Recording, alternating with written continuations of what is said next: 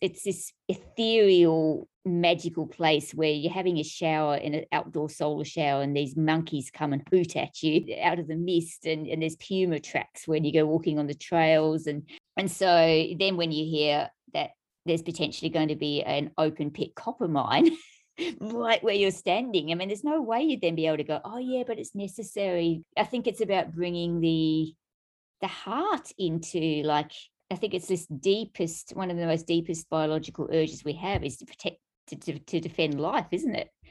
And when we live in cities, I think, and when we get really busy, it's the same for me. It's easy to sort of lose sight of that and to start thinking more in terms of technical solutions or large scale top down solutions that aren't really grounded in this intrinsic ancient desire to have a whole place, a world that is intact and thriving, and. That's Liz Downs, an activist, writer, and the director of the Rainforest Information Centre in Australia. We recorded this conversation on December 7th, 2021, shortly after a huge victory for rainforest protection in a major court case in Ecuador that protects the Los Cedros Reserve. It looks like the Rainforest Information Centre may be supporting another class action case by a group of farmers that's getting started, so there's a lot of opportunity to support them through fundraising and sharing information about those campaigns. I'll be sharing links in the show notes for that. We're at turningseason.com/episode 8 for this conversation. I loved talking with Liz. I was fascinated to learn more about this complication in our effort to transition to electric vehicles, which is the need for copper, a lot of copper, and a lot of which is underneath the world's most biodiverse ecosystems. I also really enjoyed hearing about Liz's experience being an activist in these David and Goliath type situations, local communities versus mining corporations, and how she is fueled to some degree by anger and even more deeply by love. And I was so glad that Liz highlights this reality that the idea that people, humans, are bad for the earth seems to completely overlook all the human beings who are not only living in a less consumptive, less destructive way, but all the human cultures that have solutions and ways of thinking that can lead us to the type of change we need. I want to mention before you listen that Liz refers to the Truth Mandala, which is a group practice from the work that reconnects, also known as experiential deep ecology in Australia. And this Truth Mandala practice is the enlivening act of telling the truth in community, where each person can speak their sorrow, which we also recognize as love. Each person can speak their anger, which we also see as passion for justice. Our fear, which also shows trust and courage in speaking it. And our emptiness, which is also space for the new to arise. And I'm sharing it with you the way that it's described in Coming Back to Life, Joanna Macy's guidebook for the work that reconnects. Liz shared with me after we stopped recording that she doesn't often get to talk like this about the bigger picture of what she's doing, as in the day-to-day she's so involved in the tasks of the activism and the legal cases. And I was also excited to talk with someone about things I don't always talk about, someone who is so involved in the day-to-day work of what we call holding actions, preventing or slowing down damage to the earth and all of us beings living here. So much gratitude and respect for the work Liz and her team are doing. So here's our conversation. I hope you enjoy hearing from Liz Downs. You're listening to Turning Season Podcast. I'm your host, Leilani Navar, here with your dedicated dose of active hope. I'm delighted to bring you these conversations with the inspired individuals who are collectively shifting us to a life-sustaining society. You'll hear from all kinds of healers and change makers playing their unique part in the Great Turning. From healing personal trauma to visionary thinking, decolonization to building composting toilets, new innovations to bridging social divides, there are thousands of reasons and ways to participate. Keep listening to find out more of what's being done already and what's possible. Subscribe to this podcast wherever you're listening and come to turningseason.com to connect. My guest today is Liz Downs. Liz is an activist and a writer. She's been facilitating workshops based on the work that reconnects and the deep ecology practices of Joanna Macy and John Seed for over 10 years. She's currently a director of the Rainforest Information Center, started by John Seed, which has embodied grassroots forest activism and deep ecology all around the world for 4 decades. With the Rainforest Information Center and a small, passionate team of volunteers, she coordinates a campaign supporting local front lines to stop grand-scale mining projects in Ecuador, home of the world's most biodiverse rainforests and ecosystems and many indigenous nations. The spirit of Ecuador's forests and mountains inspires Liz's work. Thank you so much for joining me today, Liz. No worries. Thank you for having me. So I know you've been deeply involved in the work that reconnects and deep ecology for a long time now. And I want to open up with a couple of questions from the work and invite you to share how you would finish this open sentence. Some things I love about being alive on Earth are.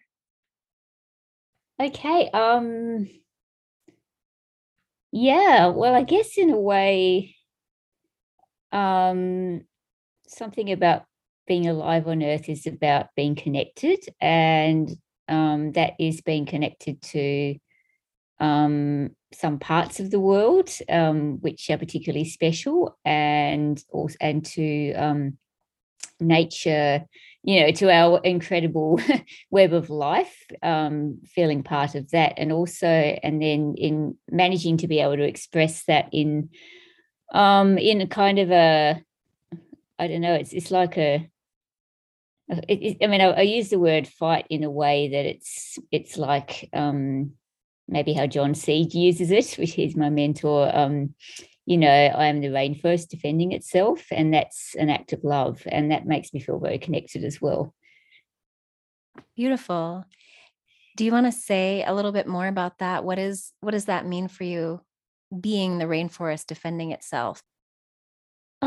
Yeah, for me, since I was a child, I've always been, my first thing that I became fascinated with about the time I could talk was living things, things that move and crawl and fly and grow. And always wanted to be a biologist, except that didn't really happen because I wasn't good enough at maths and that kind of technical stuff. So, yeah, and then coming to recognize really young that life is being threatened all over the world by basically human activities and activities from the kind of culture that I grow up in, which is a very, a white, privileged, industrialized culture. And, the grief about that sort of hit very young.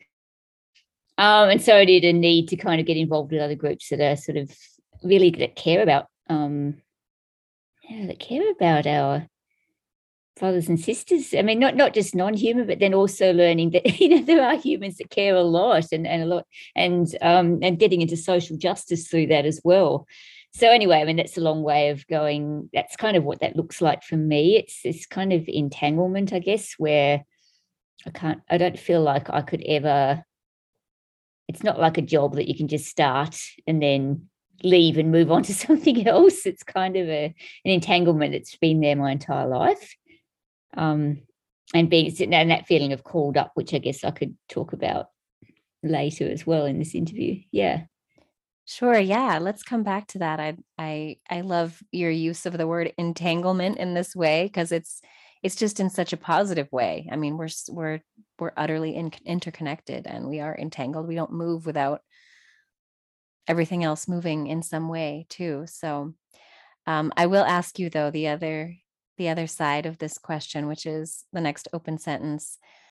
When I look around at what's happening in the world, what breaks my heart is.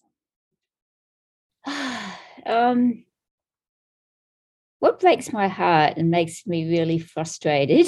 I mean, I would say, every time I do a truth mandala, I have to say that I normally come in with anger. It's just the way I respond to things. It's kind of a deep justice anger, and it comes out of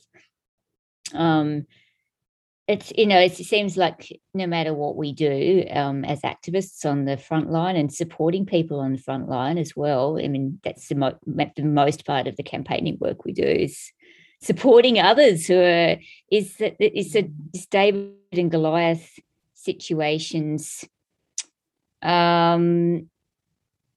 being, that there seems to be this intense assault on our planet's living systems right now, and also on, it comes out of inequality as well, and this intense social inequality of this extractive mindset, which it's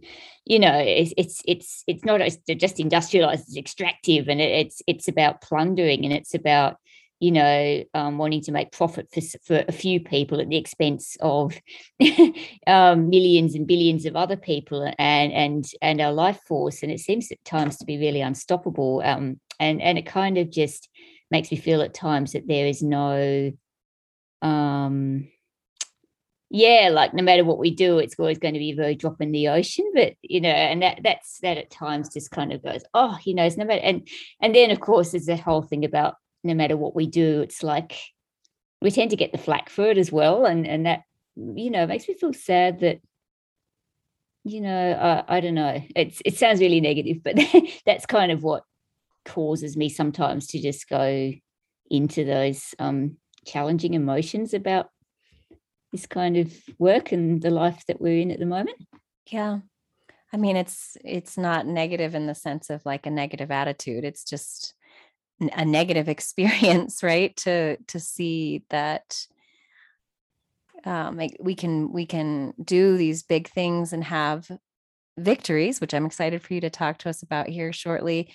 But also it feels really small. It can feel like a drop in the ocean. It can feel like there's a lot of power against us. So yeah, I mean, anger and sadness are pretty appropriate emotions in that case. And do you feel like the anger is part of what fuels you, that sense of justice and wanting to fight back about what's unjust? Yeah, I would say that's primarily probably what fuels me at the moment. Yeah. Yeah. It seems to be, I mean, I get up in the morning and I start working. And I mean, there is definitely love, and there's a whole other side to it as well, actually, which, I mean, is probably deeper ultimately, which is where I get onto Ecuador, I guess, but in a sense of maybe having had experiences where I've gone out into, I guess, I mean, growing up in Australia, there's always a sense of the spirit of the land here, because we have a very strong, we have possibly 100,000 years of Indigenous culture here, Indigenous people having lived here, and who have very, very, that who know that entanglement with country, as we call it here, and even as a white person growing up here, I've had, you walk out in the land and you can feel that history and that strength of the land.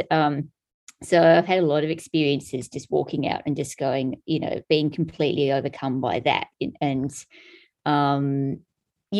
generally only away from the sort of industrial sprawl and the kind of white living that's, unfortunately I spend most of my time physically in. But then having also been to other places of the world which are vast and almost entirely other than human, just with, but also being with Indigenous people who have that interrelationship. So that drives me a lot as well. Yeah, beautiful.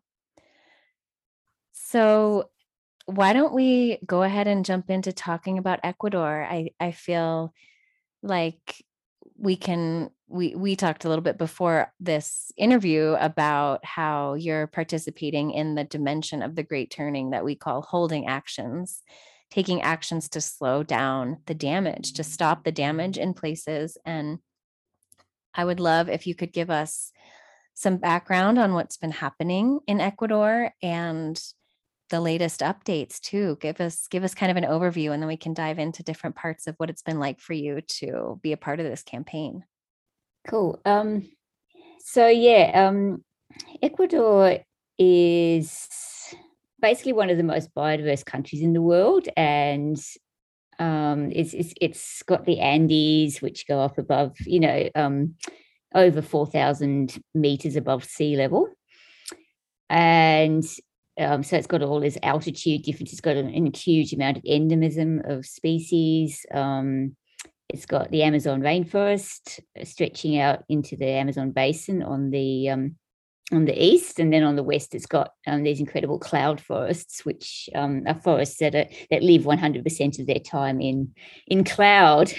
Wow. 100% humidity, and very hundreds and thousands of rare and endangered and endemic species living in those areas.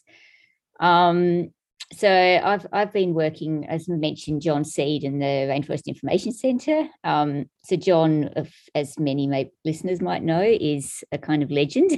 He conceptualized the whole idea of deep ecology as a kind of way of being, and also as a workshop to kind of help people remember, and particularly activists. John's work has been a lot with activists over the decades, in rainforest activism. So this idea of like when we're going out to, as I say, defend the forest, it's like we're coming from a spot of we are the forest defending ourselves. We're living, breathing, interchanging gases with the trees. We are interchanging water in a hydrological cycle. And it's so coming from that place and coming into anyway. The Rainforest Information Centre started in 1979 and then went all over the world, basically supporting rainforest frontlines. And in 1989, a decade later, there was turned out that there was some volunteers in Ecuador, and there was a forest area in northwestern Ecuador called the Choco Andina cloud forest built, and there's only about 10% of it left in the world, so it's an incredibly endangered region. So John and the Rainforest Information Centre got a grant from the Australian government to establish a reserve there, which became Los Cedros Reserve. It's a forest segment that's attached to a national park. Got an amazing local management team there that have been there ever since, and hundreds and thousands of scientists have been there, and visitors and whatever. Anyway, to cut things short, in 2017 we found out that Los Cedros was under control of a company who want to mine copper mainly and gold. So we thought, oh shit, we better find out a bit more about what's happening here. So we then found out that these concessions had been awarded to what is now about 3 million hectares of Ecuador's protected areas, including indigenous lands, including forests that are, formally protected under national parks and various, conservation systems in Ecuador. Some are, nominated for World Heritage, and they're basically wanting to have a mining bonanza over these areas. And part of that is because the copper prices are going up massively because everyone in the rich countries of the world want electric cars and wind farms. So a lot of this copper is going to go to the climate yes, techno solutions, actually, which is incredibly complex. Right. Yeah. And so the climate movement is not talking about this because, I mean, it's kind of a taboo. It's like, well, we need to bring down global warming. But then the other side of the coin is that if we're going to be destroying potentially these, the world's most biodiverse regions, we're going to be moving into indigenous lands, taking lands off people, literally selling land from under people's feet. Farming communities are affected. So anyway, Ecuador is in this situation. And being kind of overly enthusiastic and ambitious, little old us at the Rainforest Information Centre thought, okay, well, we can set up a campaign to stop this. Not quite realising how big the problem was at the time, but we're sort of realising now. So anyway, we decided, okay, we better focus on Los Cedros is really important. So last year, this is kind of relevant to our discussion also. I want to say that Ecuador is the first country in the world to enshrine the rights of nature in its constitution, which is quite important because it's kind of like this legal manifestation of a very deep ecology idea, which comes out of the indigenous ontologies and cosmovisions of the Andean regions of South America. And it's a very, very strong, it's basically enshrining the idea that nature, our environment, is part of us, and it's an organic part of us. It's living, it's growing, and it's an organism in itself in a legal system, in a country's constitution. How long has that been in Ecuador's constitution? It's been so the constitution was redrafted in 2008. Okay. And included the rights of nature in that new version. So it's very current. There's been a lot of cases defending nature using these laws. And Los Cedros is the most recent one, and it's the most exciting one. So anyway, last week we had a win. A year ago, we had the hearing at the Constitutional Court where some amazing lawyers drew up a case saying that mining companies cannot mine in this protected area because the forest and all its endangered species, or all its species, but particularly 5 emblematic endangered species, including a spider monkey and a subspecies of jaguar and an eagle. So there's some different species that are emblematic that are critically endangered. They will go extinct if there's mining. So this case was brought to the Constitutional Court on the basis of the rights of nature. And last week, 7 out of the 9 constitutional judges said, okay, we actually have ruled that their mining companies have violated the rights of nature. And they've also violated some other human rights, which are very related. One is to the rights of nearby communities to clean drinking water and to a safe and clean environment. And the other one is a kind of environmental consultation process that needs to take into account the fact that this is an extraordinarily vulnerable area that has its own rights to exist, persist, and thrive, regardless of whether it can provide resources for humans. Yeah. So it's a very ecocentric idea, and we've now got this case with it that kind of embodies that.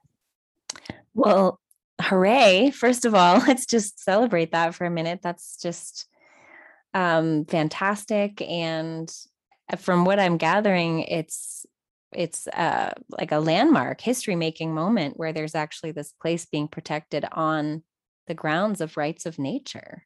And it's there have been other rights of nature wins and cases around the world, not just Ecuador, but the thing about this one is that it's got implications for the mining industry, which so far has been, and this is where we get onto this idea of extractivism being this Goliath that thinks it can just operate with total impunity.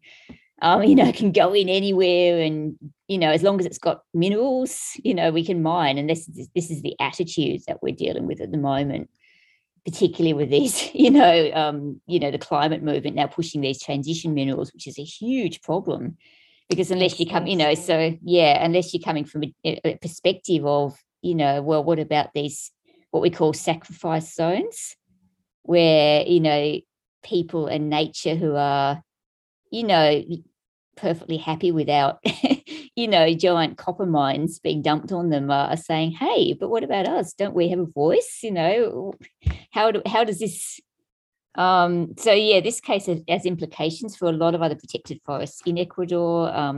The mining industry is sort of a bit, okay, what do we do now? And we're still working through those implications, basically, but it is potentially quite exciting.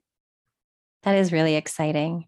And I'd love to understand more how you're working with local grassroots and indigenous people who also are fighting to protect this area. What's that relationship been like? And is there anything, how did it begin, I guess? Did you step into a movement that was already happening, or what's that collaboration been like? Yeah, it's been a big collaboration, really. We just stepped in. I mean, obviously, Rainforest Information Centre, and we've got also a group of incredible group of volunteers, which call ourselves the Rainforest Action Group.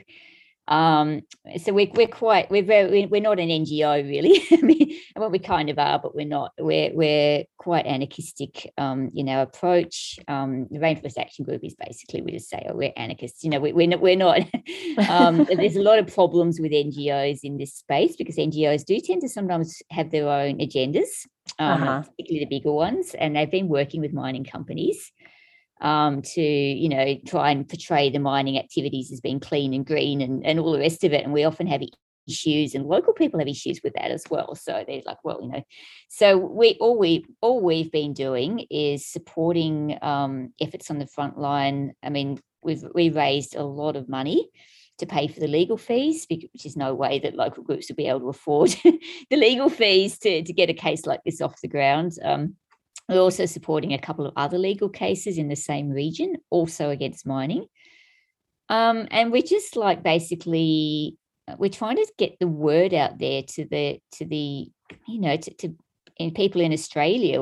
We're such a rich, privileged nation as a rule, who are dependent upon mining. There's this right-wing media that sort of, portrays, this mining exploration as being the hope of the future for, it's crazy. So we're just trying in our own little way to kind of beat back that story a bit and put out a different story, which is, like, just supportive of those who are literally on the front lines and who are literally putting their lives on the line for, defending their water and these forests, and also defending the little, the frogs and the birds and these species that have no other home to go to. Yeah. Yeah. Wow.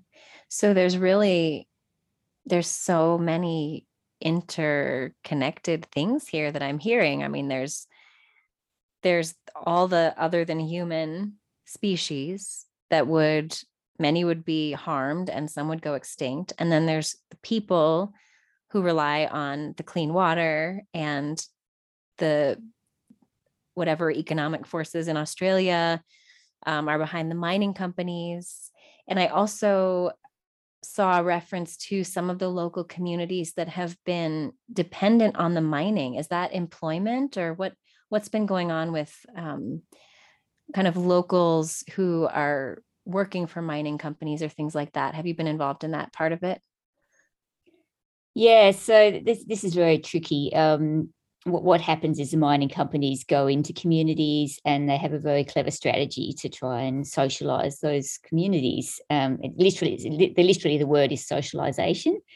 So, Wow. and that's about, and there's various strategies that they use to do that. Some of it can get quite into the level of a divide and conquer kind of strategies, which is the way colonial people have always worked in terms of going into other people's lands and taking what they want. They, pick out the leaders that they think might be susceptible to bribes or whatever, and then they offer jobs that may or may not actually exist in the end. And so that's happening all over Ecuador, and it's also happening in this particular region we've been working with. The region itself is actually very strongly anti-mining. There's a long history. There's some very brave people who have been fighting for decades to keep that area mining out. It's not a new problem. It's been around since the 80s.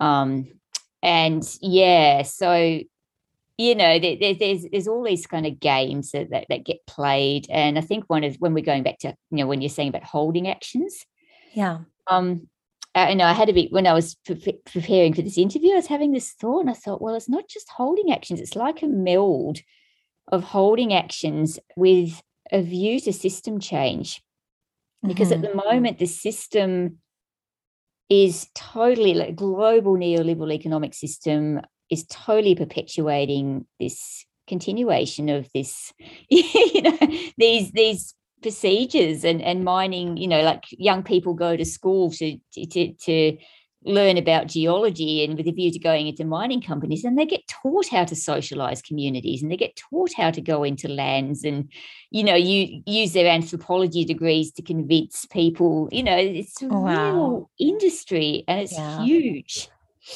And to tackle one front line is really to be working in a framework. Well, it's every front line as well, and it's what needs to change in order to protect what's left of our living our systems that give us life. Our living systems that sustain all of us. So this is good. I'm glad you brought this up, because I wanted to ask you about that exactly, which is for listeners. You've probably heard in previous episodes that we're talking about the story of the Great Turning. So Joanna Macy and maybe John Seed, I don't understand the history of it well enough. I'd love to learn more about their relationship and how it all began. But as I've learned it, Joanna Macy has described these 3 stories of our time: business as usual, which is a lot of what you're talking about, Liz, where we just carry on how we have been. You go and extract where you want to extract, and you make more and build more and extract indefinitely, really. Business as usual has a lot of facets to it, of course, but it's the dominant culture, dominant economic system. And then there's another story that we can live in, that we can see ourselves as a part of, which is the great unraveling, where everything is falling apart, ecological and social crises everywhere you look. And then the third story that some of us see as the story that's happening, the main story, but many of us are moving between all these views of what's going on.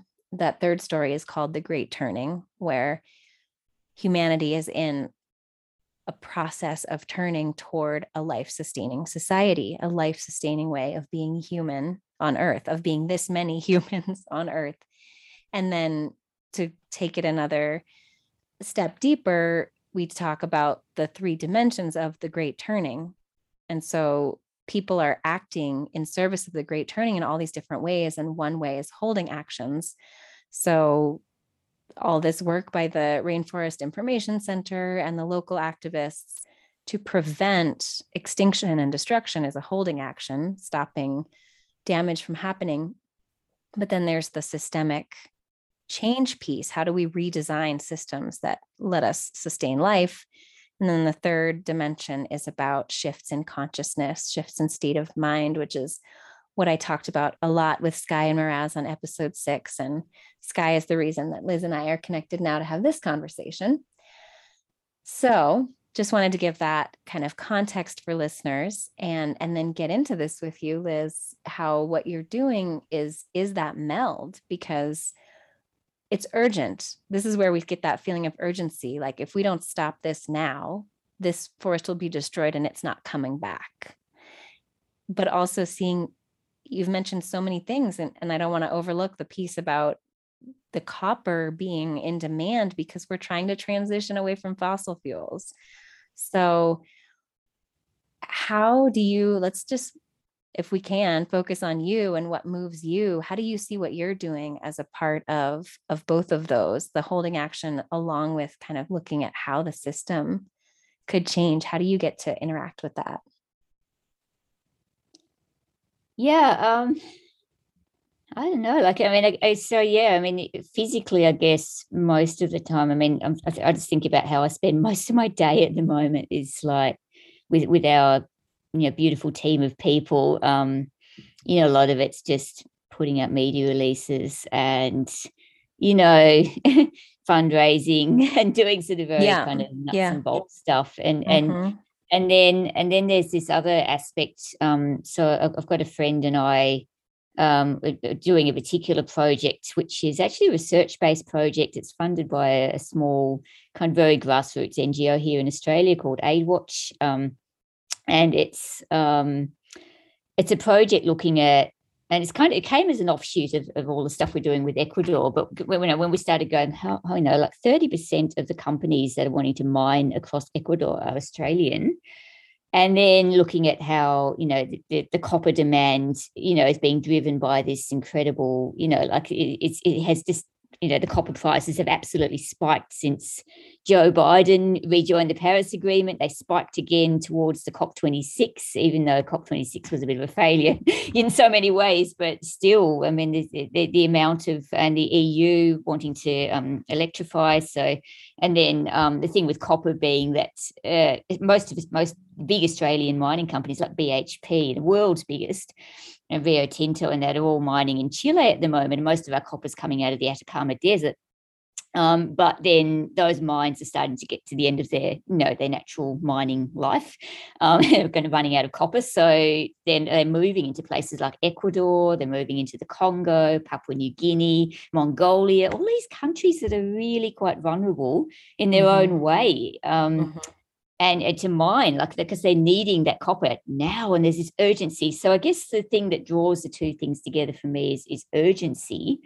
And so anyway, I've started with my friend Claire Burgess, who's a PhD student at the University of Tasmania down here at the bottom of the world, doing this mapping of Australian mining companies that are going all over the world. And the fact that there's no watchdog, there's no, I mean, the government's just all, let's just go out there and mine, make as much money as you can, greenwash as much as you want because it's all for the climate anyway, and all that stuff.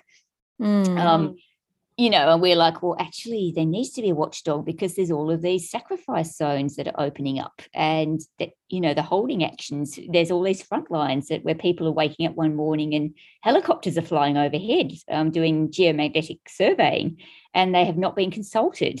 And then the mining companies say they consult in the communities, but actually it's a very weak kind of consultation, which is more manipulation than consultation, because they really, they've invested millions of dollars potentially in these projects and they don't want to lose that. So they're wanting to get the communities to agree as fast as possible. So there's all this stuff. And I guess, like the different aspects of the campaign, it's a bit like dog paddling. It does feel like dog paddling. You feel so tiny.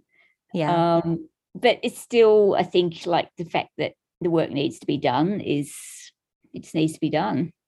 Yeah. And hopefully if we do it, then other people will come on board and start doing it too, and it'll start growing, and, we'll start seeing changes in the narratives and in the dialogues around extractivism, or we'll start seeing, people who are going, hey, that's actually not very just.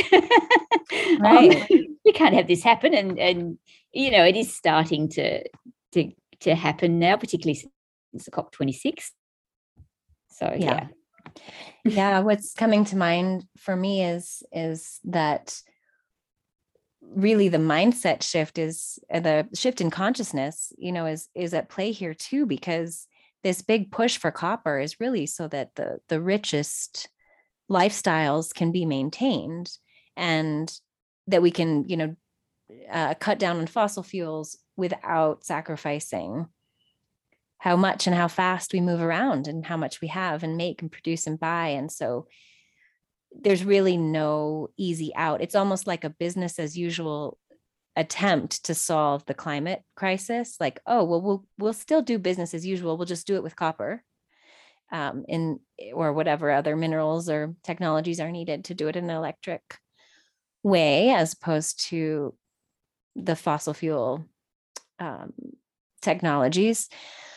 So it's really all there in this situation. You know, the change in how we even look at what we're trying to do, what we're trying to make, what we're trying to have, and what kinds of costs are acceptable. I mean, I could imagine a world in which it's completely absurd, where if someone proposed to the culture at large, we'll go take this land from these people, destroy trees, when we know that protecting existing forests is way more important than planting trees on the whole for the climate. We'll destroy these trees. These animals will go extinct. People will lose their homeland. People will lose access to clean water. And then we'll have copper, so you can drive an electric car. Like, that could sound completely absurd if our paradigm were a bit different. Exactly. Yeah. and as it is, it doesn't sound absurd, does it? I mean, the climate movement. I mean, it sounds like what we do. Yeah. And I talk to friends down here. I mean, beautiful friends that I work with in Extinction Rebellion and that down here. And I've got nothing against Extinction Rebellion, but most people's mindsets are in, yeah, but we've got to stop global warming. And it's the same sense of urgency. Really interesting that, I mean, no, it's the same sense of urgency that I feel. It's exactly the same amount of emotion. It's the kind of existential crisis that we're all feeling in terms of the world right now, if we, and yet it's, it's kind of like still not seeing the bigger picture. And I think, I mean, using, with Joanna Macy, I think it's really clear why too. People are overwhelmed. They're overwhelmed enough with the climate crisis as it is. And then we come along with it. Oh, well, all we need to do is fix up our, transport systems and stop producing, reduce our carbon emissions, and it'll all go away. But yeah, it's very appealing. Next step to think of the impact of that just kind of fries people's brains, and it fries mine as well. It's huge, and how do you deal with all of that at once? I think is a really big, probably almost a need for this work as well. So I want to circle back to what you said about the deep ecology and the work that reconnects, feeding into this, and that perception among the activists that we are the forest defending itself. We are so interconnected that any move by any one of us, right, is a part of one whole moving in some way or other. And in a way, we're also destroying ourselves and mining ourselves, right? So yeah, just thinking about you having conversations with other passionate activists who have so much common ground, but are looking at it from slightly different angles and then coming to really different conclusions about what, how to handle something. What can you share about kind of going through those types of workshops with other activists? How does this help you connect with people, connect with yourself, and find what is going to keep you going? Yeah, I guess, I mean, one thing that's occurring to me is that the last workshop I was personally co-facilitating was in February. I've had no time to do workshops since February, and we're hopefully going to be running another one. We run an annual workshop down here in beautiful west coast of Tasmania, where we've got a protected and threatened, a forest that should be protected, but it isn't. It's threatened by mining, interestingly. But it's an old growth, incredibly Gondwana land, primeval sort of forest called the Tarkine, or Takanya in the indigenous word for the area, and so we go out there every year, and do a deep ecology immersion. And I'm really looking forward to the next one, because I think that's going to be an opportunity to really get into this stuff. Like, because I think, we don't have time as activists. We feel so rushed. There's so much going on. There's so much emotion anyway. But yeah, I really feel that part of the key is to bring people back into connection with, like, get out of our busy brains and into connection with what it is that, like, I don't think any of us, if we went to a place and experienced its beauty and went to sleep under the trees and how I feel about Los Cedros. I mean, I've been there about 4 times, and the place is just magical. It's absolutely, it's this ethereal, magical place where you're having a shower in an outdoor solar shower, and these monkeys come and hoot at you 10 meters away out of the mist, and there's puma tracks when you go walking on the trails, and it's incredible. And so then when you hear that there's potentially going to be an open pit copper mine right where you're standing, I mean, there's no way you'd then be able to go, oh yeah, but it's necessary, we need to, I think it's about bringing the heart into, like that I think it's this deepest, one of the most deepest biological urges we have is to protect, to defend life, isn't it? Yes. And when we live in cities, I think, and when we get really busy, it's really, and it's the same for me, it's easy to sort of lose sight of that and to start thinking more in terms of technical solutions or large scale top down solutions that aren't really grounded in this, that aren't so grounded in this innate, like, intrinsic ancient desire to have a whole place, a world that is intact and thriving, and I think that's really a really important focus I want to be getting into with facilitation. Yeah, that seems like that just seems so vitally important, because I think this system does rely on us not really feeling connected and things being far away. There's that phrase, not in my backyard. Like, as soon as it's your own backyard, that phrase is sometimes used in a really negative way, that it's just about, oh, well, not where I can see it, do it to someone else. But everybody has that feeling, not the land that I love, not the land that I'm connected to. And so to find that sense of connection, just when I listen to you describe the mist and the monkeys and the people who've lived there and suddenly see the helicopters, I feel like you're helping me cultivate this sense of connection with a place I've never seen. And without that, I don't know how we're going to change, without really relating to it all. Exactly. That's right. Yeah. Well, usually I just ask for a photo of the person I'm talking to, but now I want a photo of Los Cedros to show to all the listeners so we can have that visual connection. It sounds so beautiful. Yeah. Sure. I can definitely provide that. Okay. Wonderful. Well, before we come towards the end of the hour, I want to ask if there's anything else on your mind that you want to bring into the conversation. Anything else you want to share? Not sure. Yeah, wherever you want to go. I'm sure there's lots of things I could share. Okay.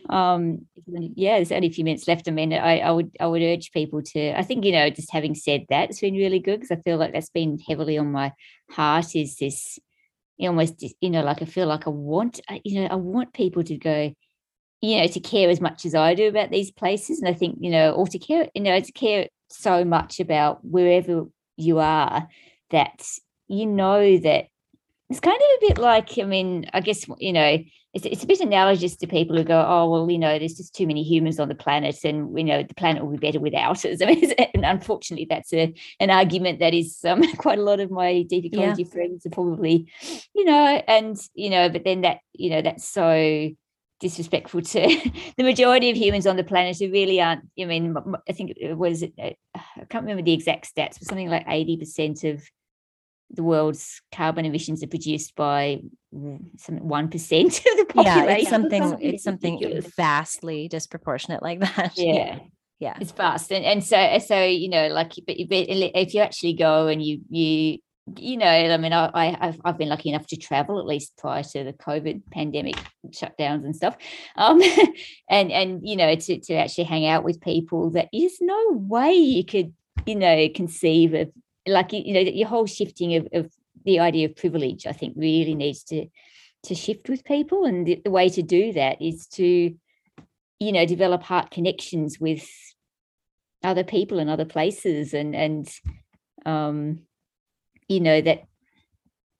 transcend any sort of big ideas about maintaining our own lifestyles. Like, I mean, I don't know, my lifestyle's still pretty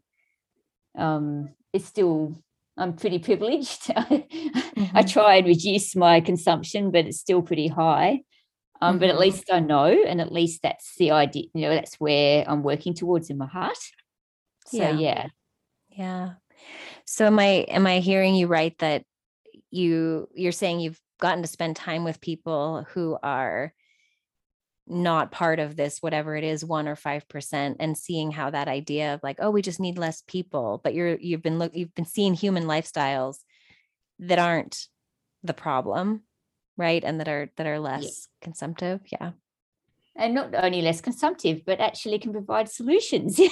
We're working with some amazing projects in Ecuador, and in Australia too. I mean, Indigenous knowledge systems here are so perfectly suited to finding solutions. We just need to give people a more political voice to be able to actually, and also, I mean, it's changing the white Western paradigm, which thinks it's so superior to everybody else's, but in fact, I mean, some people that I know in the Ecuadorian Amazon, who were instrumental in getting the rights of nature into the Ecuadorian constitution. I mean, that is living proof that a non-exploitative knowledge system and a relational knowledge system of can actually be enshrined in law. And it's happened in also New Zealand. We've got movements in Australia about that as well, with our Indigenous First Nations people. It's possible. It just needs a will, and it needs a hope, I think, that we can actually, make this part of the great turning. Yeah. Well, how can we support you and this work and this campaign and the frontline activists in Ecuador? How can people, just any way you want to direct listeners who are feeling inspired to help right now? Yeah, well, we've got we do all our fundraising obviously funds are really important, because these frontlines obviously have very little cash. So we just, we try and support with, supporting legal cases. There's 2 legal cases, as I said, happening at the moment, other than Los Cedros. We're also wanting to look at the long-term future of other protected forests, and that means supporting people to local employment as park guides and rangers and things, and different stuff like that. So we're always in need of funds. And we've got a crowdfund. I can probably send you the link to that rather than try and speak it over there. Yes. Okay. So we'll be able to find that link in the show notes. We can do that. And just getting the word out, maybe checking out, I can send you some websites and different social media stuff. I mean, it's just about getting the story out. I think it's really important to counteract the industrial greed story that's still predominant. Yeah. Well, good. Yeah. Thank you so much for telling this version of this story. And I will definitely share whatever you share with me will be in the show notes, as far as things people can share themselves and how to make a donation and support you and stay up to date. I mean, I'm so curious to find out if this has some impact on other mining attempts in Ecuador and elsewhere. So it's very exciting. And I know, I mean, I heard your images of dog paddling and being just one drop in the ocean, and how hard you're working, how hard you all are working, and how massive the forces that you're standing against really are. But I want to celebrate what you're doing and this victory and the direction that you're moving, and really more and more people are moving. Yeah, thank you. Yeah. Yeah. Well, thanks so much for joining me, Liz, and sharing all of this.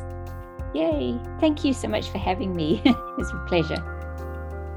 And thank you for listening. Liz and I would love to hear from you. Leave a comment at turningseason.com/episode 8. And you can find links there to learn more about the Rainforest Information Center's campaigns and how to spread the word and support them. I'll be back on the new moon with your next dose of active hope. Until then, thank you again for listening and for all the ways you play your part.